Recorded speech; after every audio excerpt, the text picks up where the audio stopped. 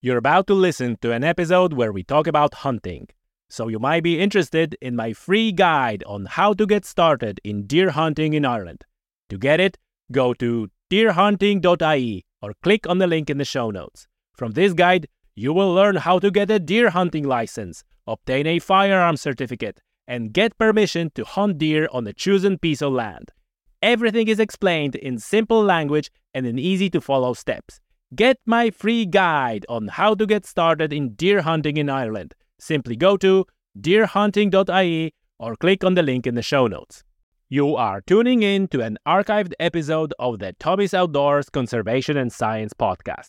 After you finish listening to it, why not take a moment to listen to one of the most recent episodes?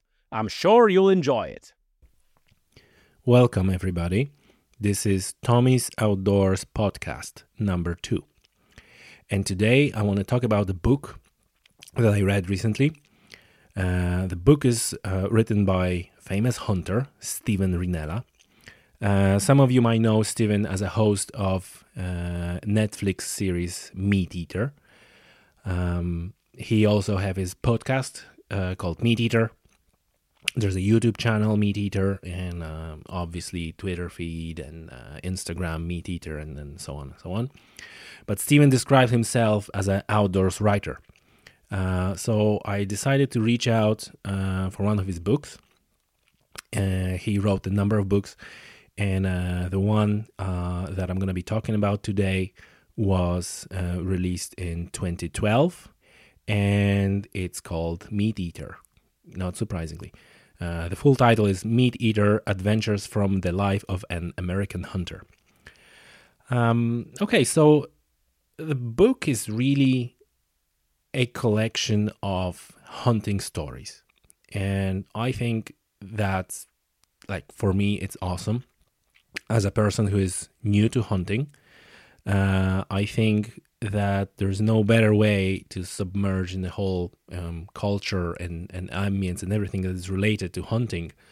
Is no better way than listening or reading hunting stories that you can then kind of get all the aspects of hunting, not only technical, but also, what's going through your head, what's the perception of others, what is the relation to environment, and so on and so on. So, so first of all, I think it's an excellent formula, and like Stephen says himself in the beginning of the book, that hunting story is a not new thing. And actually one of the themes that is common throughout the book is that hunting was with us, with humankind, since the beginning. We were always hunters, and I suppose that's a theme of the whole activity. The whole meat eater stuff is revolves around, like, that the hunting was and still is a way of gathering food, in fact. So these stories are in a chronological order. They start from the times where Arthur was a little kid, and he describes how he starts hunting, how he get into hunting, how he was hunting with his father, how he was hunting with his brothers. And like, for me, it's great because it happens that around the time where Stephen was a little kid, I was a little kid too. So even though we living in a different continent, because action of the book and everything that's in the book is taking place in America, even though we are in a different continents, I can relate to how it was in the times when we were kids, and how life was different then compared to what is now, and how environment was different, and how the wildlife was in a different state and shape, and how people were different. So I like that aspect. So as you go through the book, as you're reading the stories, you can see how Arthur was developing as a hunter, how changes the world, in the surrounding world, were changing his attitude towards hunting, how he was developing, and everything else that was changing, and how he was going through, college and so on, while hunting was still somewhere in the background. So that's a great formula. Also, throughout the book and throughout all those stories, you have plenty of references to the history, not only to the history of the United States and what role hunting played, and about people who are really conquering the continent, but also references to history of humankind, and how hunting was always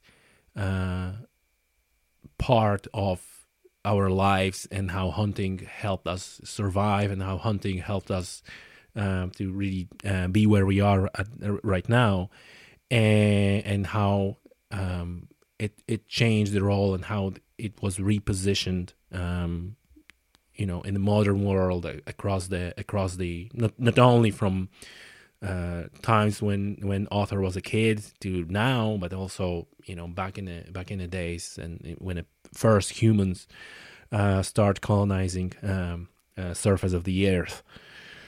The hunting was always there, so that's interesting. Also, theme that goes throughout these stories.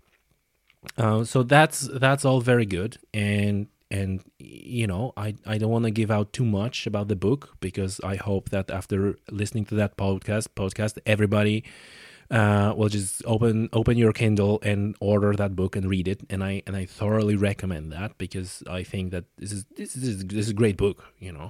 Not only for hunters, but in general, and people who are interested in wildlife, and maybe even for people who are against hunting. They can, if they have an open mind, then maybe they can reevaluate their position. However, I want to stop for a moment and dive a little bit deeper about chapter when he touches on catch and release, and that is a subject that is particularly close to my heart, because I might be new to hunting, but I'm an angler. I'm angling, fishing for many years, and given the state of the environment and everything that's going on, catch and release is important part of fishing, of angling. And even if you listen to the previous episode of the podcast, you'll notice that you in modern day, and you probably cannot talk about fishing and not talking about catch and release. And so first of all, Stephen recognizes that angling is really a type of hunting, is a part of, like, it also is a hunting. However, I think he does it on purpose. He initially absolutely smashes the idea of catch and release, and essentially he says, like, that's stupid. Okay, and after that, he proceeds to picture himself as a hardcore catch and release angler. Okay. And essentially he leaves it at that. No conclusion. So that got me wonder why he does that, and undoubtedly he leaves that chapter kind of open without conclusion. So let me delve into that a little bit deeper. So maybe I'm like I said. So no doubt that Stephen Rinella knows a lot about angling, and he knows a lot about catch and release. And so maybe let me just read this piece in a book where he describes catch and release. Okay, so he goes on saying, just to be clear, catch and release fishing amounts to poking a hole in a fish's face and exhausting it, then letting it go because you don't want to hurt it.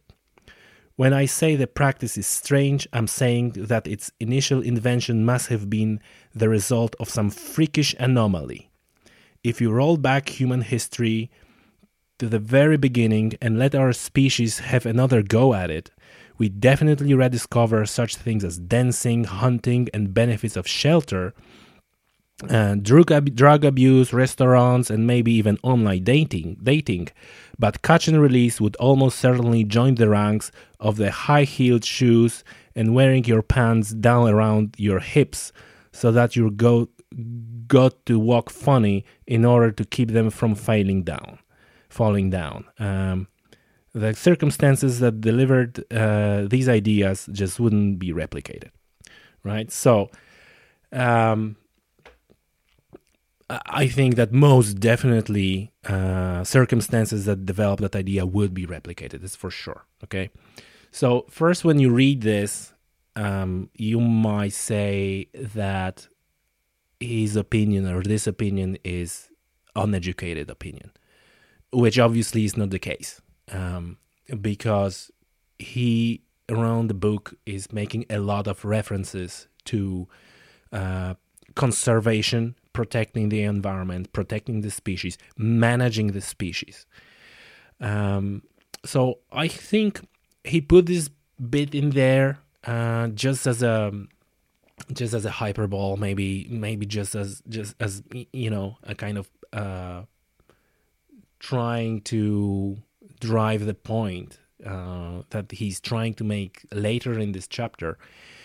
I kind of think that I know what was his intention, but I'm not really sure, because like I said, after that kind of strong beginning, he then explains how he got into catch and release angling, and like I said, from what you're reading from that story, he is a hardcore catch and release angler, right?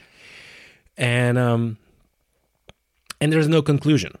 Only thing is that he joined the ranks of catch and release and he left. And by left, he is really one episode when he caught a fish and he ate it, and that's it. So let me tell you what I think about it. So first of all, obviously, some examples that he's giving in the book are plain wrong, and he knows about it. And I particularly not intending to dissect that and take every sentence and say, oh, why he was wrong, and so on and so on. Because I suppose the point was that you're hurting the fish, the animal, and so on.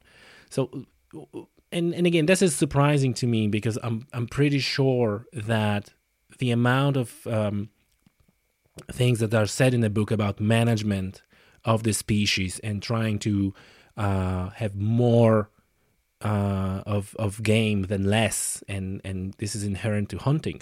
This is the same story that goes for angling, and catch and release is quite simply one of the tools of management that are available to angler that are not available to hunter, period. Okay, so I thoroughly agree with message that Stephen Rinella tried to convey, that when you kill the animal, you really kind of bound to take the meat, eat the meat, and he even goes as far as saying, if you allow that meat to spoil, you should get your hand pinned to the board and skinned with the pliers and filleted and so on. Which personally I thought it was a little bit overboard, but maybe it was just part of the folklore. What catch and release is quite simply a way of managing the species, and if there were a possibility to actually shoot a deer or shoot a bear and somehow make it walk away, I'm pretty sure that would be the case as well, except shoot and release is not an option, so you have to eat the meat, which is, I suppose, the common theme of meat eater. While angling, on the surface, the same principle applies. Okay, you catch the fish and you should eat that fish. And I think that disregarding that additional option that you have to release the fish after catching it is it's bad, because that's additional option that allows anglers to still enjoy the game and still pursue their activity while not necessarily removing the species out of the environment. So that's important part that is missing. And I had initially, when I started reading that chapter, I thought, oh, that's gonna be kind of now difficult to read that book forward. But no, the book is well written, and even that chapter is quite enjoyable. So that's okay. So that's the only thing that I didn't particularly like in that book, not because choice of words or whatever, but because it wasn't concluded. It was no conclusion, because quite clearly Stephen Rinella is very educated in the matters of wildlife and conservation, and no doubt he knows the role and importance of catch and release. So how he chooses to not set it in a book, but perhaps there is a reason that he's done it this way. I can't find this reason. So that's it. Outside of that, last chapter of the book is absolute masterpiece in art of writing, and it's not about the content and what is actually written, but the way he uses words and puts the sentence together and so on. That's probably the best piece that I ever read. Certainly best piece that I ever read in English language. So that's awesome. And at the end, there's an insert with the photographs, which are again chronologically, and there are photographs of his father and him as a kid and his brothers and so on, progressing to the today's day. And so that's very nice way of finish the book with some pictures, and I like that a lot. So overall, like I said, very good book, Meat Eater by Stephen Rinella. Thoroughly recommended. Go and buy it now. And if you're an angler and catch and release is particularly dear to your heart, don't get discouraged by chapter 7. I would encourage everybody who's listening to that podcast, leave the comments what you think about it. What's your opinion, and why you think that chapter might have been written in the way it was written. I'm interested in your opinion. So if you're listening to that podcast on SoundCloud, you can leave the comments.